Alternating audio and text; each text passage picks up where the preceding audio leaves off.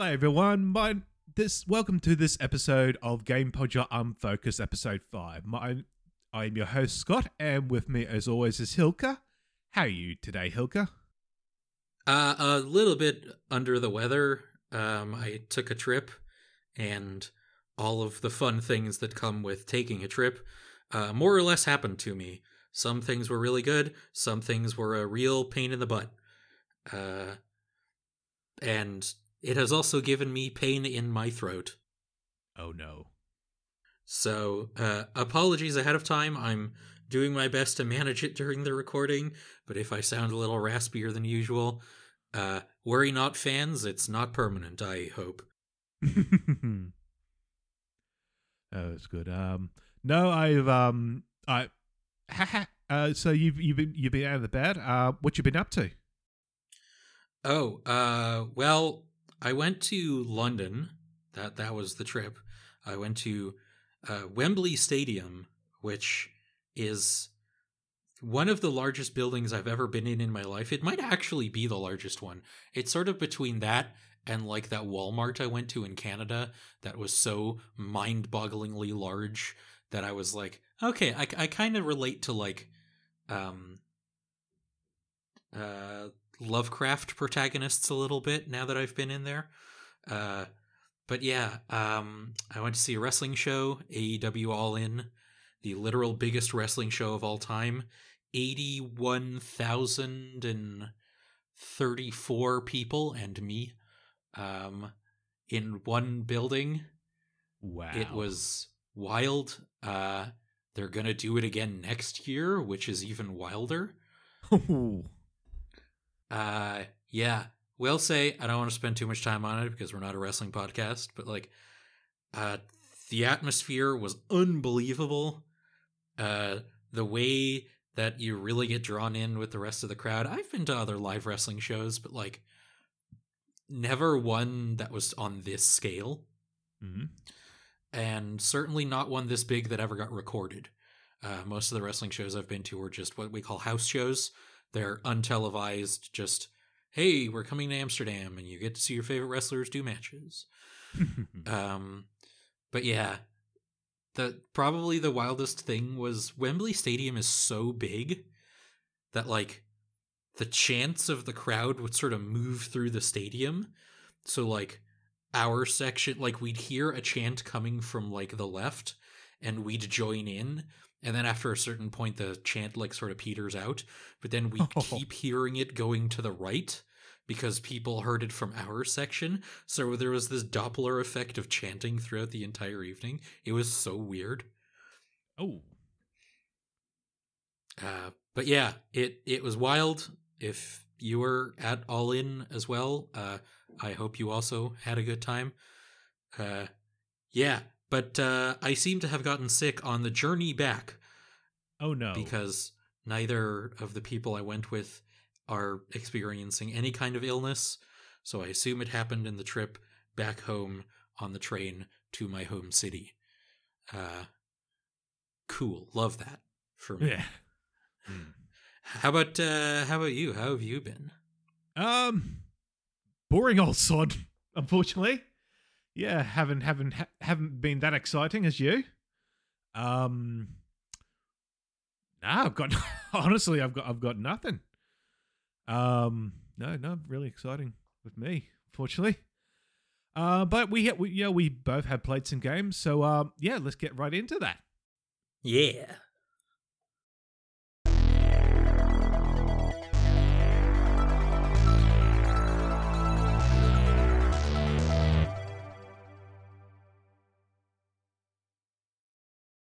All right, so for this time, I've played a couple of remasters that have come out. The first one that I played is the Rise of the Triad Ludicrous Edition. Now, this was released on the last day of July. This is done by Night Dive Studios, porting company, do excellent work. You know, they've done Doom 64, the Turok series. They're about to do Turok 3 and Star Wars Dark Forces, which I did not think was going to be one that anybody was going to do. That's where I've heard them recently. I saw stories about both Turok 3 and Star Wars Dark Forces. I'm a big fan of the Turok series. They're not amazing, but they're so weird and goofy. There's actually at time of recording, they launched a Humble Bundle yesterday that has the first two Turok remasters in it and a bunch of other dinosaur games that I've literally never heard of. Um, but yeah, if you want Turok 1 and 2 on the cheap, Humble Bundle. Hmm. Well, hopefully that one is also in New Zealand, because I had a friend of mine. They tried to get the Turok games on Switch, but for some reason it's not on the eShop in the New Zealand store. That is odd, because like I know Australia has in the past been kind of hesitant on really violent games and stuff, but I didn't know that New Zealand also did that.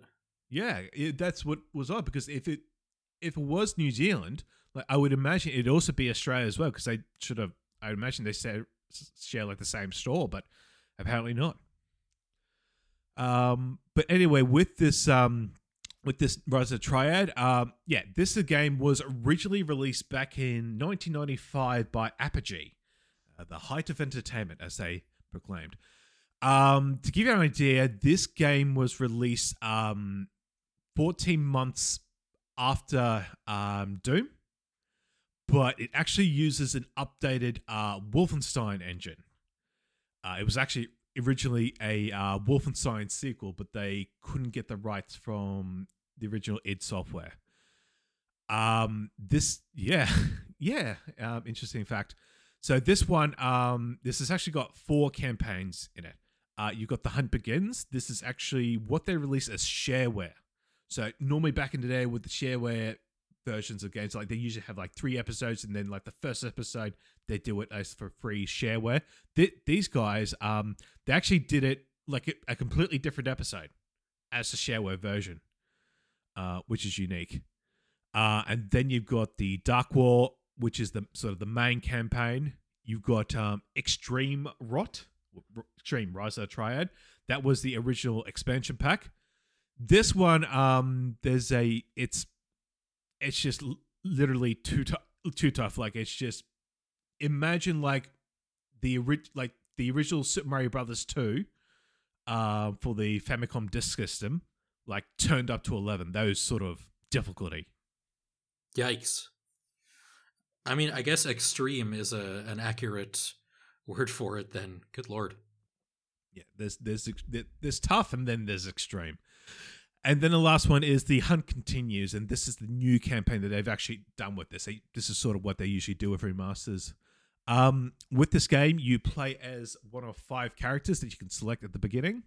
So you Tarantino Cassatt, Thai Barrett, Laurelie Nee, Doug Wendt, and Ian Paul Freely. And yes, that is IP Freely. Well, it was back in 1995. You know, you gotta have that piss humor. I suppose it was the style at the time. Yes. Yes.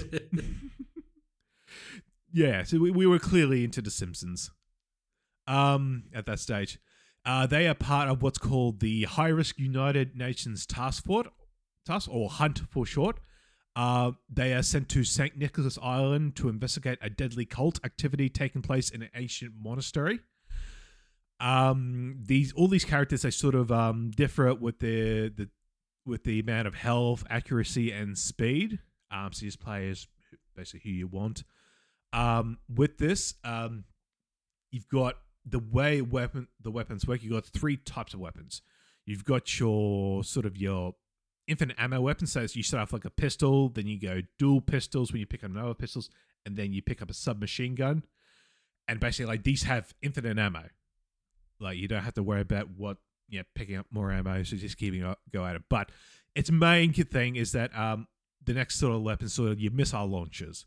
So you've got your standard missile launcher, your homing missile, your firebomb, your drunk missile, your split missile. That's sort of where you've got the most impactful of the weapons. And you've also got like Sorry, did you say drunk missile? Yep. Did I hear that correctly? You Does that heard just have like a weird like flight path? Like what's you, going on there? you shoot it out. There's multiple missiles that come out of it, and they just go wherever they want. Does that include Back to You? Fortunately, no. So Oh, you still thank goodness. yeah, you still have to be careful, with splash damage. And then you've got you sort of your magic weapons is sort of like you've got a staff or a Excalibur, which is sort of a great like a baseball bat that you can whack, and then if you hold it in, you release like a whole row of baseballs that go out towards enemies. This game's also got its power ups. You got your standard God mode. You've also got a dog mode. God reverse dog. You actually become a dog. You actually become invulnerable, and you go ahead. You become smaller. You can fit into smaller places, and you can bite at enemies. And you've also got joke power up. So you got like a lasso mode, which basically just makes you just spin around go bounce around everywhere. And you got a mushroom mode, which sort of like puts the screen weird, up and down and vomit inducing. With this game, it's based off the original sort of original Wolfenstein engine, still leagues that have what that can do, but it's sort of you still got the 90-degree angle walls. You sort of got everything sort of a standard height. They got some unique things that you got. You got windows you can shoot and go past through, and that it's got a very more arcadey feel. Something like Doom. You've got jump pads. You got a live system. You've got you collect coins for points, and with those points you can get more lives. But really, you it's got you got manual saves, and of course, so the life system is sort of defunct, really. Probably one of the things that I could probably remove. Oh yeah, I've been on the train of we don't need live systems anymore since like the PS2. It was wasn't Super Mario Odyssey the first Mario platformer that didn't have lives anymore? Yeah, and that was great. It basically you would when you die, you just lose some coins. Yeah. So you still get punished, but you're not going through this arbitrary, live system. Yeah, basically you have to restart the whole thing if you lose them all. So yes, I am with that camp as well. Definitely, no more lives. So one thing I am curious about, because this is a remaster, you said? Yep. Oh well, remaster. Yes, a remaster. Yeah. So it does still have the pixel graphics of the original, right? It does still have the very angular pixels, just capable of being played in a higher resolution and more quality of life things. Yeah, so you can play it in 4K, 120 hertz, over 120 hertz, that sort of. But it's still very much a pixel based. Even the viewing angle when you look up and down, because it was back in those days, say Duke Nukem 3D, or even Hexen or something. You look up, but you're not actually looking up. It's a weird perspective. You sort of the screen is going up. It's an odd way that it's doing it. It's still got that. It's also because it's funny. It's got it does have room over rooms, which was a limitation of the Doom engine. But it's a bit of a stress. All it's simply doing, you've got these circular pads that you can walk around, and basically it uses that. They're basically sprites, and it sort of uses that so that you can use that as moving platforms. So it's not really rooms over rooms. It's just basically you can stand on the thing and it acts like a platform, essentially. Okay. Yeah. But it was basically them. I feel like it was them just trying to getting the most of the understanding that they had obviously they would have been aware of Doom, because basically they used Apogee and it used to work together. being aware, this Doom engine, it is limitation. So let's just go all out. Let's just crazy weapons, crazy enemies. You got for your enemies, you got your standard like digitized soldiers, to robots that sort of look like a low spec Dalek. Oh wow. Yeah, like pots and pans, basically. It's fun. It's absolutely fun. It's absolutely funny. The re-release actually, because originally they were going to have with certain enemy types of the soldiers, like a sort of like a different sort of enemy sprite, like still the same sort of enemy, but a different sprite. But back in the day, because of memory limitations, they couldn't put that in. So they've actually reworked that into the remaster. You can actually set it to if you want them to show frequently or don't show, which is what. That's cool. So, that's a little bit of gaming history that you can experience. Yeah, exactly. With this, I will say, like, this is like a nearly 30-year-old game. Actually, nearly 30-year-old game. The final boss is the most annoying one. Like, you've got it's sort of like a big monk that's sort of it goes initially. You sort of got you find it's the final boss, but it ends up being that the way you got to do it is that you got to let the boss go around, but you don't actually attack it. No matter what you do, it won't actually go down, and over time, it'll basically get bored and then run off, and then you got to go chase it into 2 other levels. Yeah. That's just stalling.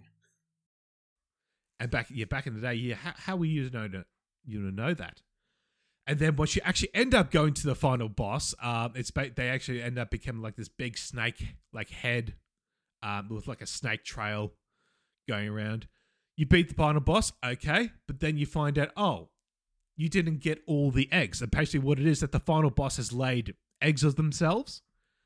And you actually got to go around to the final level and locate these eggs, and they're like in sort of like secret compartments, and it's very annoying. Like, obviously you can work out what it is now. Go look at guides or like going on YouTube.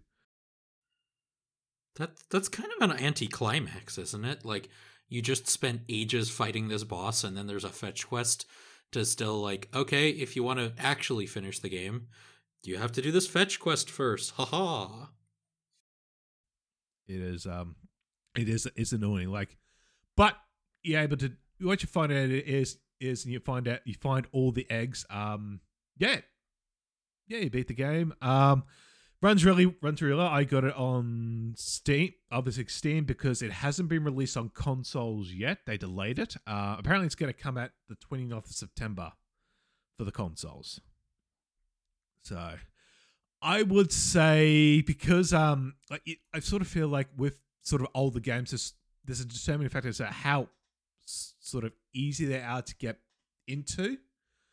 Like, I would rate something like Doom, the original Doom. Like, I'm playing that now. I've actually beaten that, and I'm playing Doom 2 at the moment. I rate those as, like, even if you've never really played them before, played it, like older games like that, like going from newer games, I feel like the Doom series is easy enough to get into.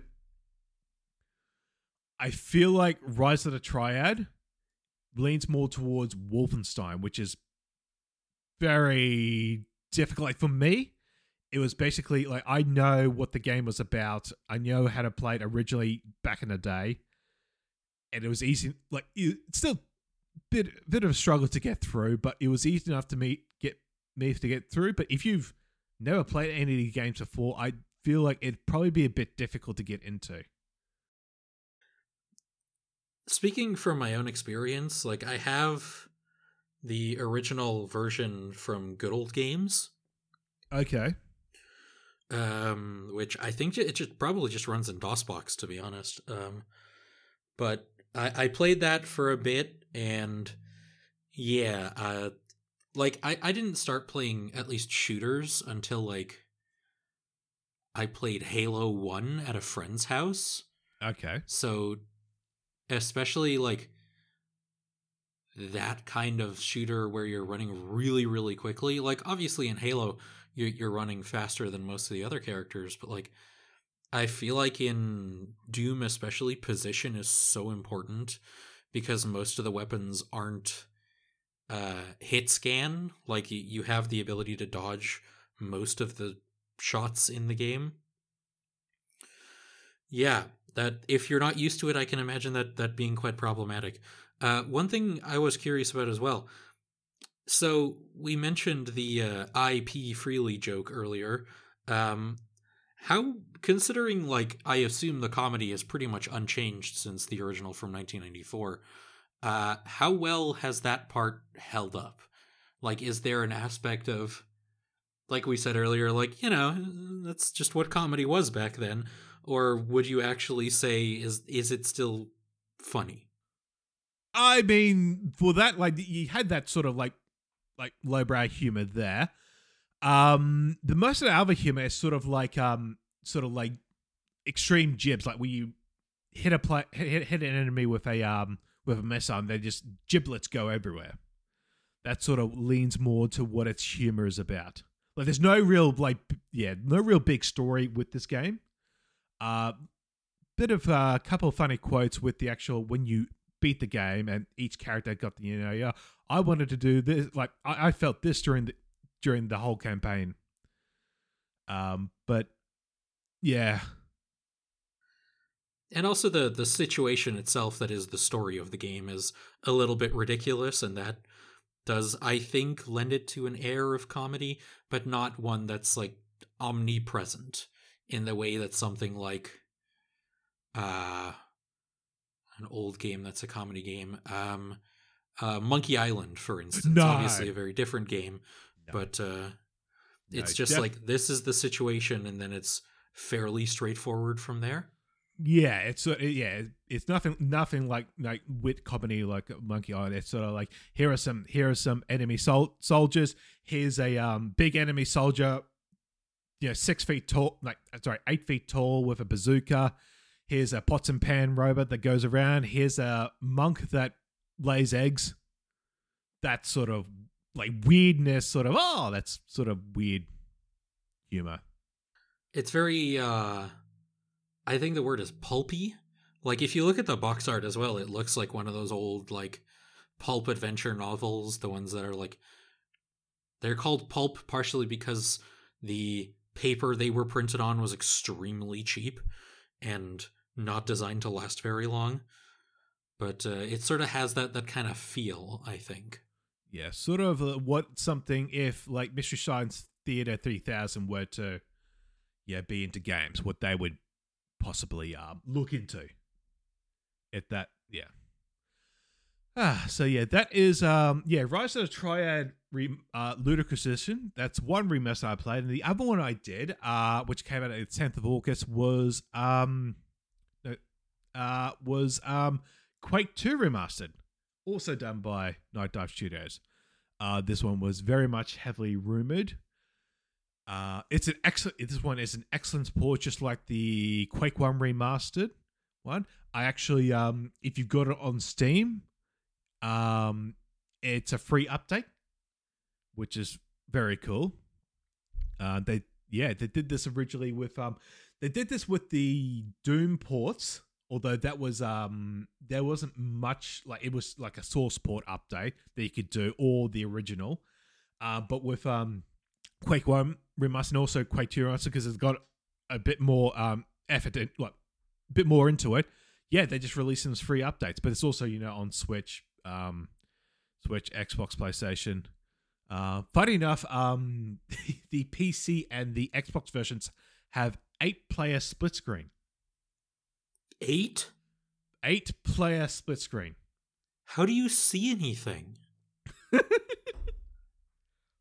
Like, maybe it's just because my computer monitors aren't all that big. Like, how do you, like, I'm legitimately having kind of a tough time conceptualizing, how that would be divided. Is it like 2 rows of 4? Like, how? Yeah, let me have a check here. Okay, so what it is that you've got, I'm just looking at a picture here. It looks to do it like a 4x3 aspect, but it's sort of like the first two, it's got 2 on the top, and then it's got 3 rows, 2 on the first layer, and then 3 on each other. So 1, 2, and then 6 on the sort of the lower end. Wild, because Quake is one of the original split screen multiplayer team deathmatch or everyone out for themselves games, right? Yeah, that is sort of where the Unreal Tournament thing came from, and that sort of made that kind of multiplayer gameplay standardized. That's also what you saw with GoldenEye and stuff. Yeah, so with the original PC version, that was more that was big into the online multiplayer. But definitely because Quake 2, that was also released on Nintendo 64 and PlayStation, those were heavily focused on the split screen multiplayer. Back when for a LAN party you had to bring your entire PC to someone else's house. Yeah, exactly. Actually, so speaking of that, I with my experience with Quake 2, because I did play it originally on the PC, but the first time I actually played and beat it was on PlayStation. And this was back in the day where it was awesome because it had 4 split screen multiplayer, which that sort of became more popular obviously after GoldenEye. But this is sort of more like the Quake 2 is sort of like PlayStation's answer to GoldenEye. I feel you go in and get the split screen multiplayer. The only issue with the PlayStation was that it only had 2 controller ports. So if you wanted to do 4 player, you had to get 2 multi-tap. You had to get multi-tap. Yeah. Or if you wanted, it actually had mouse control as well. So if you wanted to do 4 players with 4 mouses, you had to get 2 multi-tap adapters, and basically have 1 controller, then 1 mouse. So basically 8 controller ports all used up. I forgot that the PlayStation had a mouse it could use. I know the Nintendo 64 did. There was a great video by Stop Skeletons from Fighting exploring the Nintendo 64 mouse. I didn't know the PlayStation had one as well. Yeah, no, it did. Yeah, it did. It wasn't used I don't think it was used as much as the Nintendo 64 one. You had stuff like Command and Conquer. I don't know if Warcraft was on PlayStation, but you had a lot of real-time strategy games on there as well.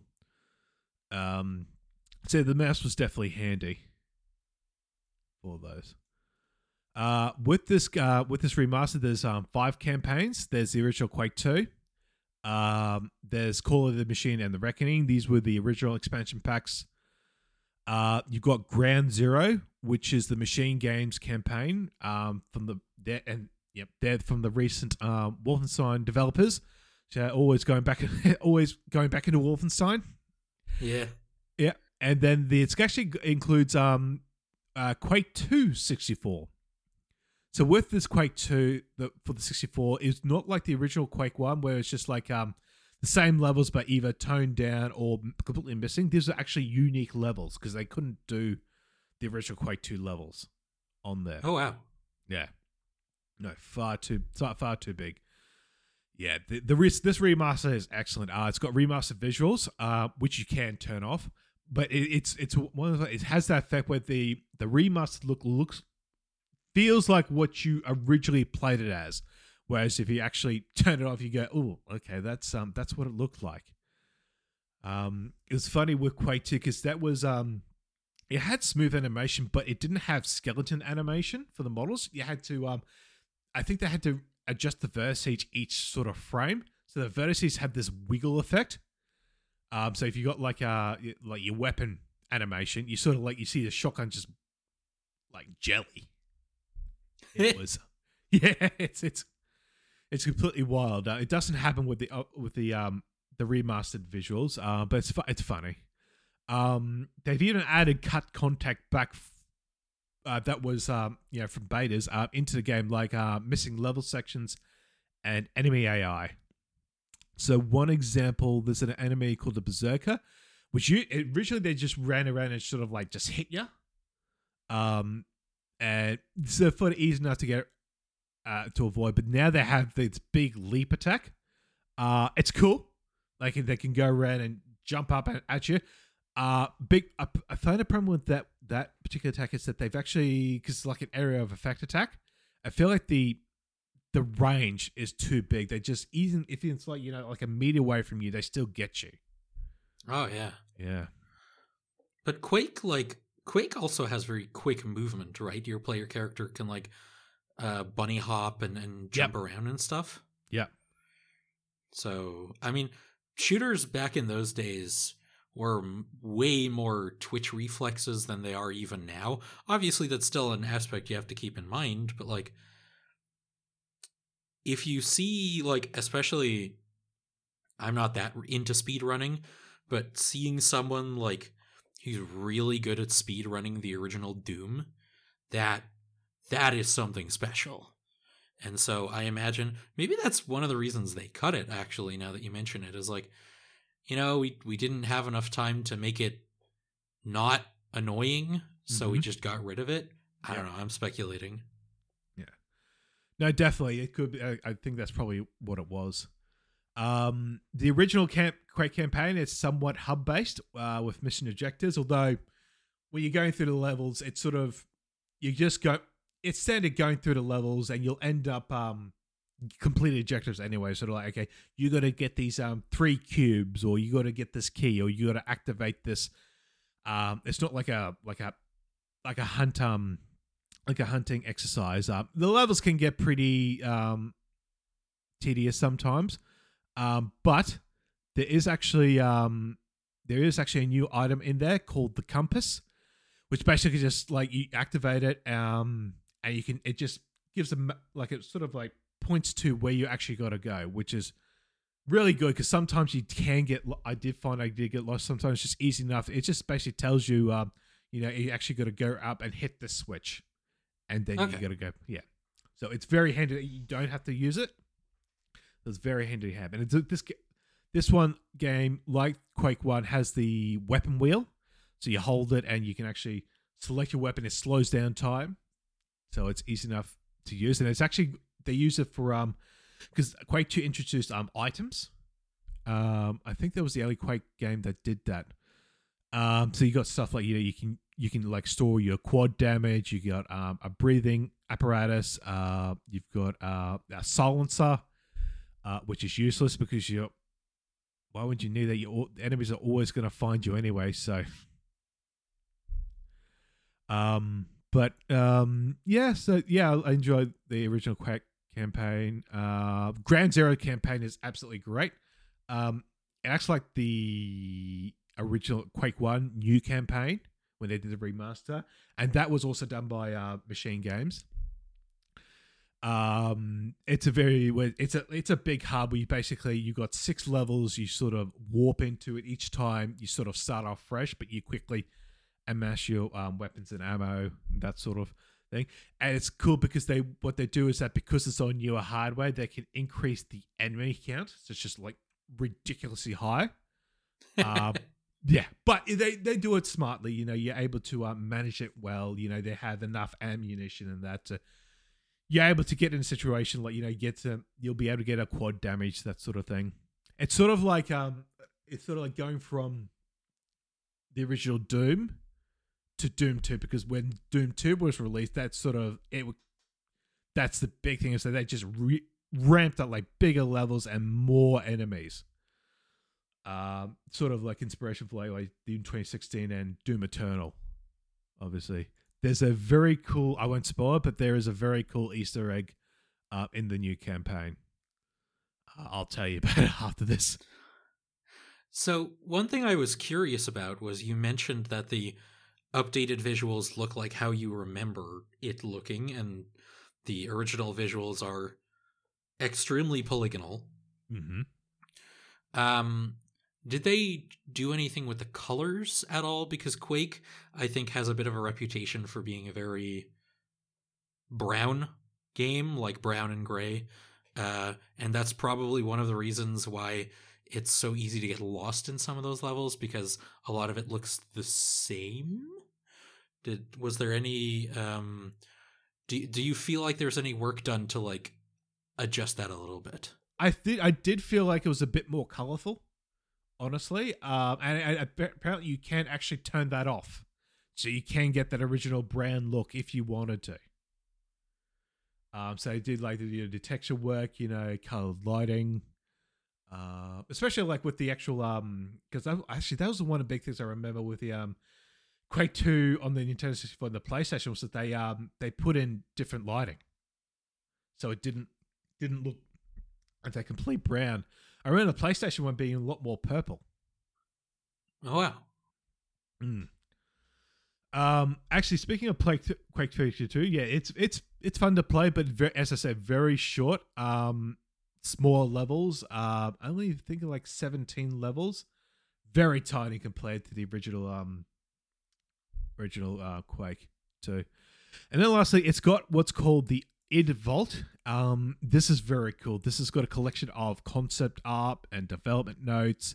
So you have stuff like, okay, these are the sort of the original drawings for certain enemy types. You even got the original like old unused models, and like they're just a model of something that hasn't even been textured, but they just included it. Yeah, they just included it in there just to say, and they detail this is what it was going to be. And they got like a whole thing you can view the entire models. You can actually view what they are in the remaster mode and what they are originally just with a button press. One of the coolest things they've got in there is that they've actually got videos of people playing the original beta versions, like pre-release E3 levels. Wow. Yeah. And not only that, they actually allow you to play those E3 levels. That's so cool. Yeah. I remember like there's all these things about the original Doom betas. Like it's completely different to what it was originally going to be. And it'd be cool if they were to update the Doom Classic remote again, if they included those in as sort of like a bonus. Because if they did it like in this game, yeah, I think that'd be pretty neat. I do really like we're seeing a lot more of that kind of thing in remasters and like re-release bundles as well. Like there was that Atari one that had like a whole bunch of Atari games, but it also just had a lot of history of Atari. There was one I played, Metroid Prime Remastered, like by reading the data logs in the game, you also unlocked like concept art of the development from the original game and stuff. And I like that we get to see, like, obviously most of us weren't there for when those games were being developed because the teams were pretty small at the time. So getting to see even just a little bit of behind the scenes thing in the creation of these games that are, I think, undeniably considered classics. Yes. Like it helps keep the information on the history of video games accessible and flowing, because video games by and large are one of the least, like, the history of them is one of the least accessible ones you can have in any of the other forms of media we have. Because like there was a study a while back, I can't remember who it was, but that like 80-ish% of all video games are just like not playable. That they've not necessarily that they've been lost to time, but they're just like, they only existed on like the Super Nintendo, and they don't make Super Nintendos anymore. So if you wanted to experience, okay, I'm like a little out of my element in Super Nintendo. Let's go forward a bit.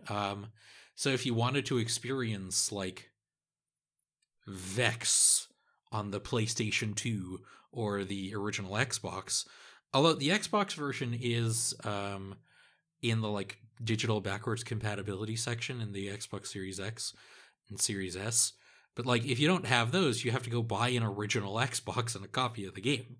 Exactly. And a TV that's compatible with that, because the original Xbox did not have an HDMI port.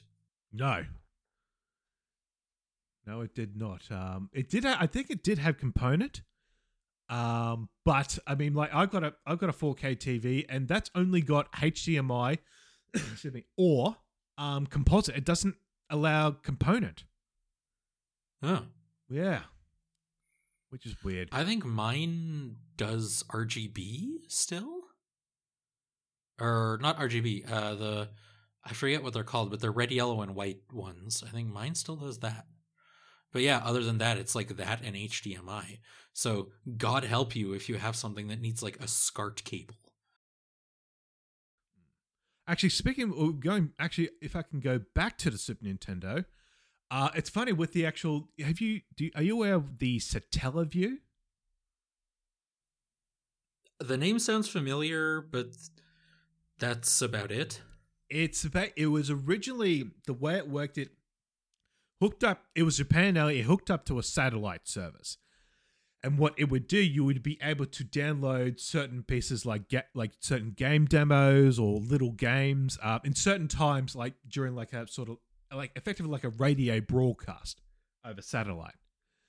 And a lot of those games are only playable now because people had the foresight to actually, because you used to download them in like these little carts. So actually you could play them again, but yeah, they weren't officially re-released anywhere. People you had they would download them on these carts, and at least then they could be dumped. And then you had stuff like they had like a Zelda game that had sort of like an original Japanese orchestrated soundtrack with voice acting, and you would actually the way it works is that you would play it at a certain time, and there would be voice acting, and it would actually try to match up with the gameplay you were doing. But those those voice recordings, you couldn't store those in the memory on the little cartridge, so they're lost in time. Like to officially play those, the only way you can sort of experience those is with what people have done on upload videos on YouTube. Yeah, I mean, video games also like. I think movies have a sort of problem with this as well, in the sense that like, they license a franchise to make a movie, and then they lose the license to that. But video games, this happens a lot as well. Like one of my personal favorites is Lord of the Rings: The Battle for Middle Earth 2, a Lord of the Rings real-time strategy game that was made by EA, I believe, and because it was made by EA, the studio that developed it doesn't exist anymore, and B, EA doesn't have the license for Lord of the Rings anymore. So it is what is called vaporware, which is legally doesn't actually mean anything. It is still technically piracy if you download it and play like not a ROM. No, more like if you play it like emulation, like it feels sort of like because was it a Windows game or a DOS game? It was a PC game. Okay, Windows. Yeah, yeah, but like there's no official way to actually go ahead and purchase it digitally. You have to go ahead and try and hunt down the CD or buy other various and things. Hope it still works on like Windows 10. There's only so much the compatibility mode can do, or you have to get a little sneaky by finding it online somewhere. But like it is very frustrating that it is a situation where like I am technically breaking the law. Well, I'm not technically. I am breaking the law if I go online and find a download for it, but I literally have like no other option because the company that made it isn't selling it anymore. Exactly. Which is very frustrating. It's a very, very frustrating situation. And in that regard, to sort of bring it back to what we were talking about, the kind of like remasters that we're getting nowadays is like, not only is it bringing these older games to newer systems so that people can either who missed out on them because they were too young or they didn't have access to the system it was on, will be able to experience them for the first time, and they come with other things about the like the development history and stuff and concept art and all that stuff as unlockables, and that, assuming the information in those remasters is accurate, does help keep the history of the medium more alive and more accessible. Exactly. Like, you wouldn't think, like, going back to, say, Doom is sort of the original, sort of, because they released the source port, they released the source code free, open source. So they did open source. There was all these source ports that come out, and so that's been able to still be relevant. Whereas something like Rise of the Triad, like, it's got ports because they released the original source code, but it hasn't been as popular, and so you haven't had, like, technically, like, they're impressive for what they are, but they haven't been, like, really good ports of Rise of the Triad. And now you've got this sort of official one because they've actually gone ahead and put they've got to really put the effort into it, and so now people can go ahead and experience that. Also, a minor correction from something I said earlier. The term I was looking for was abandonware, not vaporware. Vaporware is something else. Yeah, vaporware. Vaporware is something that never materialized, like that Star Trek shooter. Not Star Trek.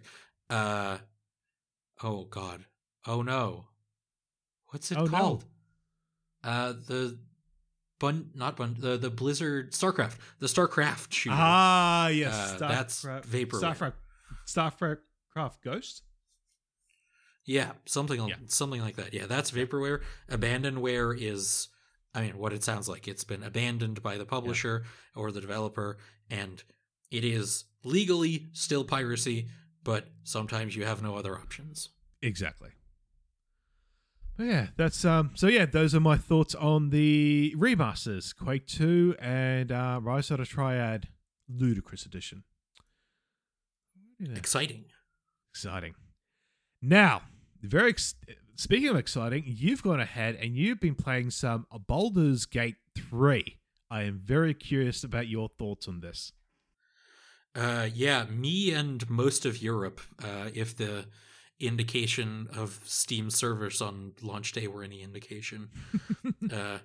Yeah, I think I saw this, shout out to Dutch video game journalist Ron Vostermans, who shared some, like, data of Steam's server load on launch day, that, like, the Steam servers in Europe alone were being hammered so hard from everyone downloading this, like, 135 gigabyte game that they were outputting, like, 40 terabytes of data per second. Oh, wow. Yeah. I didn't buy it until a couple days later because, fun fact, as I discovered, my computer basically can't run it. In the minimum requirements, it says that it has to be installed on an SSD, and my computer does have an SSD, but it's not big enough.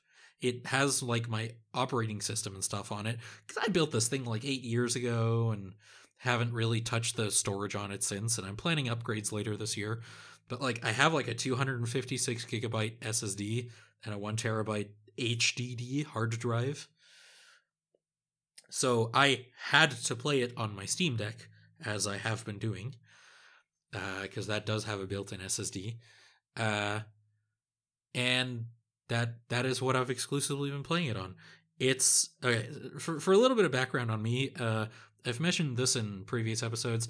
I'm not only a video games guy, but I'm also a tabletop role-playing games guy. I've played a lot of D&D. I've played a bunch of other systems too. Don't worry, I'm not a D&D only person. But this one was especially exciting to me because, like, I am a fan of D&D 5th edition. I still play it very regularly, and seeing it translated into video game form was very exciting. Also, so many of the reviews for this game were so glowing that I felt like I had to check it out. And I bought it a couple days later because I wanted to wait for it to be verified on Steam Deck. It was playable when it launched, and then there were a couple updates, and now it's actually verified. Okay. Um, yeah. Unsurprisingly, I also really like this game. Uh, that's not exactly an unpopular opinion. This game is really, really good. Um, it is notable. There's been a lot of writing done on the circumstances of its creation because this is a game that was very, very expensive to make, but it was being made by a company that's not a publicly traded company. Like Larian Studios doesn't have to like appeal to investors in the same way that like Ubisoft would have to, for instance. The only thing that they really had was they had to keep Wizards of the Coast happy because they are the ones that supply the D&D license. And so this game is really good, but we're probably not going to get another game like it for a long time. Now, correct me if I'm wrong. Was this originally for Google Stadia? Oh God. That I don't know actually. I, like many other people, didn't pay a lot of attention to Google Stadia. No. I know it's been in like Steam Early Access for a while. Like I do know someone who already had like a lot of playtime on it even before it officially launched. Um, I actually don't know if it was for Google Stadia as well. The only like Google Stadia exclusive game I can think of was not Orcs and Elves, but it's Dungeon Defenders. It's like a third person game where you're setting up traps uh in like a dungeon hallway and then enemies go through. And yeah, I know the third one of those was for Google Stadia. The rest I genuinely don't remember. Okay, I'm having a look here. Okay, so it looks like it was announced like during the Google Stadia Connect conference, but it wasn't actually an exclusive. So yeah, but I just remember like back in my mind, I was just thinking, is this for originally for Google Stadia? Well, not anymore. Yep, and thank God for that. I think I think the whole cloud gaming thing, it will become a thing in the future, but at the moment now it's I think everyone's just jumped the gun a little bit too early. Orcs Must Die is the franchise I was trying to think of, by the way. Ah, Orcs Must okay. Die 3 was Stadia exclusive for a while, and now Stadia doesn't exist anymore. And I do believe it is now possible to buy it on like Steam and stuff. But yeah, so I sort of wanted to bring up an article by I'm gonna do my best to pronounce this name. I think it's Jita Jackson. Their review for Polygon was very interesting. It was a very well written review that I don't agree with all of it, and I sort of wanted to talk about it a little bit because Baldur's Gate 3, just in the like detail it has and the ways that the characters are written and the interactions you can have with the world, it is like kind of, I can't believe it exists. Just the sheer number of options you have are pretty close to what you have in actual factual D&D. Because there are so many different ways to interact with the world, and so many, like, for as an example, there's a part early on where you're at like a you've crashed. You were in a nautiloid ship and you crashed. There's fire all over the crash site. In my single player run, I'm playing a paladin, so I just sort of had to maneuver around the fire a bit. But I'm also playing it co-op with one of my friends, and I played a sorcerer. And one of the sorcerer spells I have is Ray of Frost, and I was just like, huh, I wonder what would happen if I cast Ray of Frost on this patch of fire. And the fire went out. You know? That's so cool. And you can like chuck water bottles on fire patches as well. But the fact that you can just use one of your cantrips to put out the fire, that's something that like I okay. To give more of an example, one of my like more than like playing and running D&D, my favorite thing to do with D&D and other tabletop games is introducing someone to them. Because there's always that moment, and I can see it in their eyes, where they're like, what if I just tried this? You know? I'm just gonna like, this hasn't been explicitly presented to me as an option on like a flowchart. I'm just gonna do this and see what happens. And then it's the game master's job to make it work within the rules of the game. And there are so many little moments you can have in this video game that are a pretty good translation of that. Okay. I will say I'm not like, part of the reason I'm not that into RPG video games is because the literal limits in a tabletop game are your imagination. And there's only, like, you saw this with Scribblenauts as well, you know? There's only so many ways you can program different things to interact before the game just becomes unwieldy. But I think Baldur's Gate 3 strikes a good balance. I did want to, like, the review that I'm talking about on Polygon, it does make the argument that, I mean, even looking at the title, Baldur's Gate 3 is a masterpiece built on a bad tabletop game.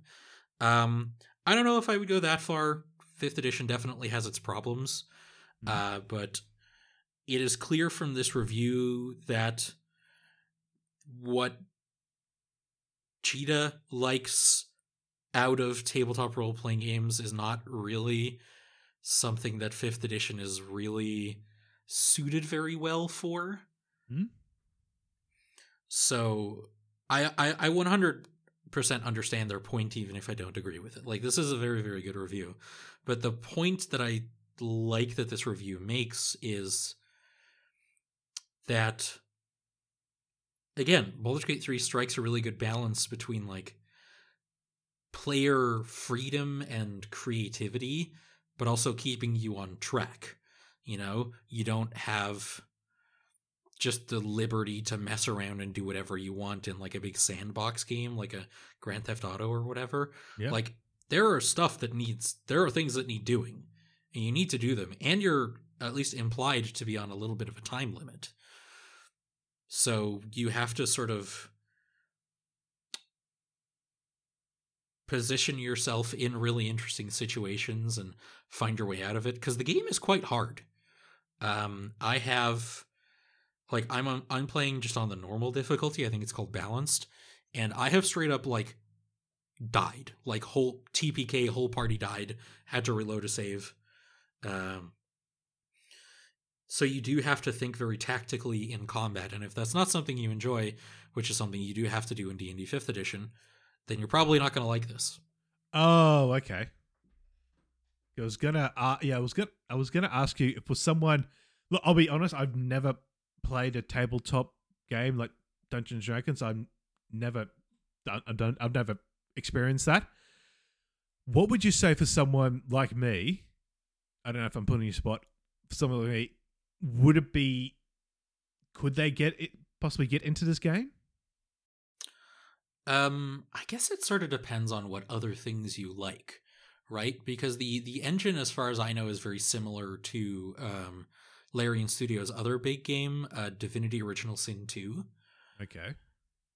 Which I couldn't really get into that, and most of the reason that I didn't really get into that game was the like world and the lore and stuff of that game. It was so dense, I couldn't really get into it. But I've played so much D&D. I know the Forgotten Realms. I know Baldur's Gate. I know Neverwinter. Like, I know all these things that are in D&D. So a lot of the things are just like, okay, this like alcohol is called Chultan Fire Swill. I know what Chult is. I know where it is. I'm running a campaign there right now. It probably should have been Tej, but, you know, it's splitting hairs at this point. But it is just a very good, like, it is just a very good RPG. The characters are so well written, and the performances of them are really, really good. Most people will point to Asterion. He's the rogue with the white hair and the pale skin. All of your companions have, true to form in D&D, tragic backstories and interesting quirks about them that you do have to kind of think about, okay, how do I interact with this person, and how do they interact with other people in the party? But yeah, honestly, like, even if you've never played D&D before, like the friend that I'm playing with right now, he's tried D&D once or twice, but he's really digging this game, even though he didn't really like the tabletop gaming experience. Okay. One thing for me personally, as someone who does know the rules of the game very well, is they did make a couple of modifications, and I do think that this game could probably be tutorialized a bit better. Like, there are a lot of aspects of, especially the interface and inventory management, that I sort of had to figure out for myself. I didn't see any, like, tutorial things for it, of how do I give this character this item from my inventory. It is easy to find, but you do actually have to find it yourself. Some notable things that are differences from the tabletop game. In the tabletop game, drinking a potion is an action. In Baldur's Gate 3, it's a bonus action, which is so much better.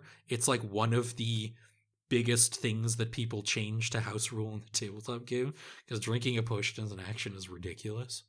Okay.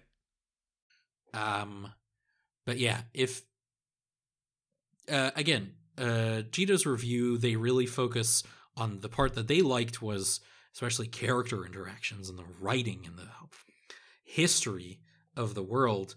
That part is unparalleled, I think.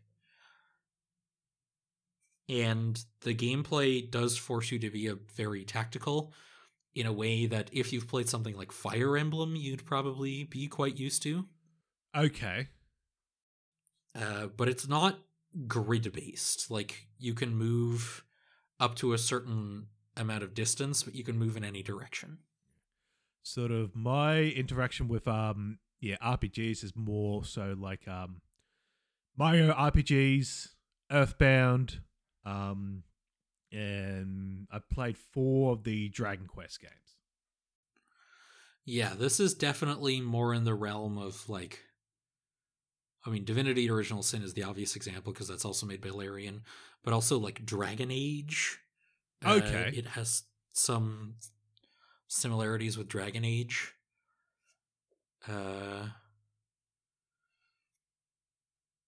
Yeah. It's just, like, I've played it for about 17 hours, which means that I have barely scratched the surface of the game. This game is big, and there's so much to explore in it, and there's so many things that can make each playthrough unique. Because in, like, the dialogue options, when you're talking to people, there will be unique dialogue options if you're, like, a paladin.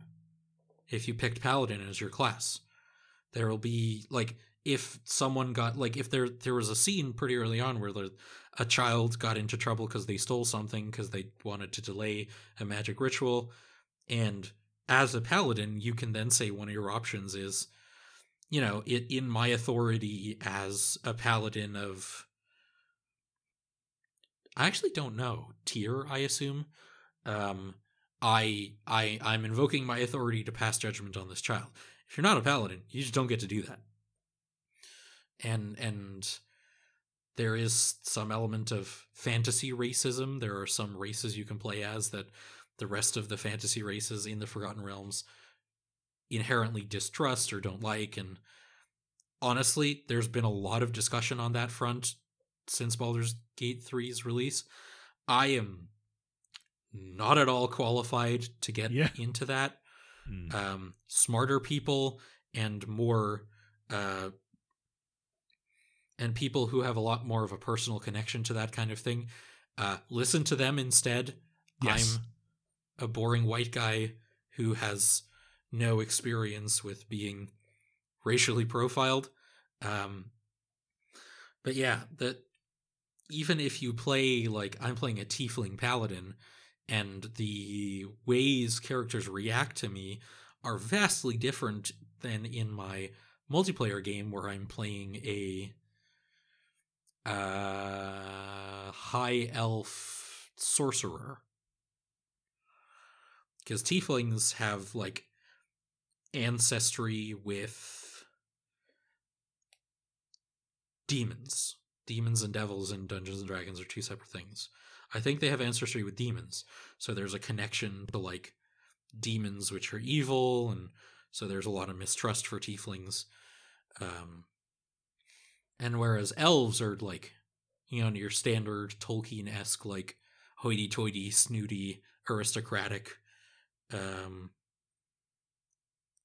people will react to you with more that they assume you're very aloof than you're not trustworthy, like they would with tieflings or drow, for instance. And that's the kind of detail that you can only really get in the very specific circumstance of this game's development. Which is, again, why I said, like, there's probably not going to be another game this detailed like it for, I would hazard a guess and say, like, 10 years. Very cool. But it is absolutely worth playing. It is 100% worth your time. I will say, about the Steam Deck version, it is listed as verified. I have noticed some occasional frame rate stutters, and please just give me a UI scaling option. Some of the text is so small. Especially when it's dark. I think I talked about this previously with Power Wash Simulator, where if it's, like, dark and your eyes are tired, this is a very text heavy game, and not being able to read the text is very important, not very useful. So you can, I think, change the subtitle size, but you can't change the size of the text for, like, item descriptions and stuff. And I would really, really appreciate it, because my PC can't run this, and I would like to play it on a bigger screen. But in the meantime... Yeah, apparently, I've been reading here, apparently it doesn't enable cross-save. So does or doesn't? It does. Sorry, it does. Yeah, it does have Steam Cloud. No, but you can do it between, say, like the PC and PS5. And also, nice. Yeah, and also, finally, apparently, it's going to come to the Xbox series. Nice. That's the one I have an Xbox, so okay. I haven't been able to get it there yet. Yeah, you got the Series X? I do, yes. Yes. So you'll be able to play split screen, whereas apparently, from what I hear, the big issue was that it was delayed on Xbox because they couldn't get the split screen working correctly on Series S. It is a very demanding game, yes. Like, I've played a number of games on my Steam Deck, and none of them have drained the battery as quickly as Baldur's Gate 3 has. Ooh. Like, the Steam Deck's battery life is already not amazing, but, like, going from fully charged to the, like, hey, you only have 20% battery left, maybe you should plug it in, notification in the top right corner, that took, like, 2 hours. Oh. Yeah.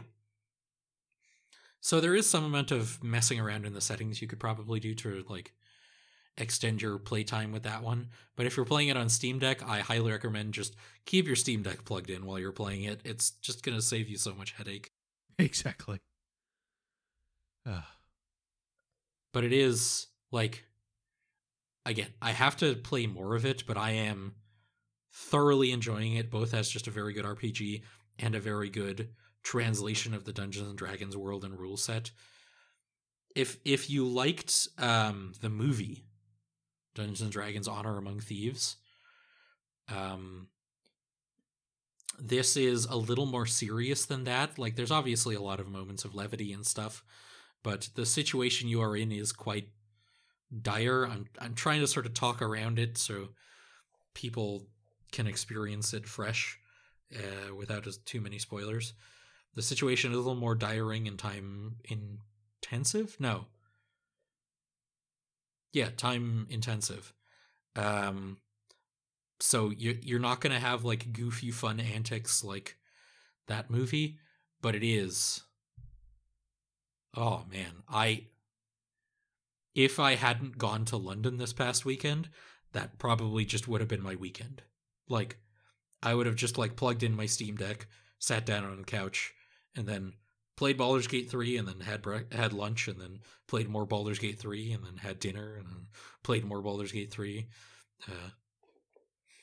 Yeah, it is quite dangerous to have on my Steam Deck as well. Yes, because there was one evening where I was like, it's around the time that I should be getting to bed, but I'm not actually that tired yet, so I am gonna like brush my teeth and everything. Yeah, I played a little bit of Baldur's Gate 3 before I go to sleep, and then suddenly it was midnight. Yeah. And I was like, I want to keep playing, but I probably shouldn't. Well, that does seem like a good recommendation, though. Yeah, I am biased because I am a big fan of D&D, but even for people who aren't, this is a very, very good RPG. I cannot overstate the great personalities of all of the characters, like, enough. Obviously, some of them are unpleasant, but they are all well developed, and their reasoning for being so unpleasant is logical. And if you want to romance any of them, I think you can romance all of the companions. Oh. Which I'm personally not that big into, but boy, Asterion, he will not stop hitting on me. Like, when I met him, I assumed he was already going to be a very flirty character, and then every interaction with him I've had since has exceeded my expectations in how much he wants to jump my bones. So if you like that kind of thing,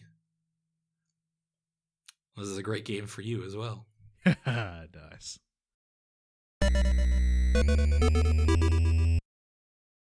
Well, that's it for this episode of Gamepodular Unfocused. I've been your host, Scott. Thank you, Hilka, for joining me. Thank you for having me. It was great to be here as always. And I think, hey, my voice held up pretty well during this recording. Although I am going to go drink a whole bunch of water after we're done. Oh, yeah. All right. Well, thanks, everyone. And we will catch you all next time. Bye. Bye.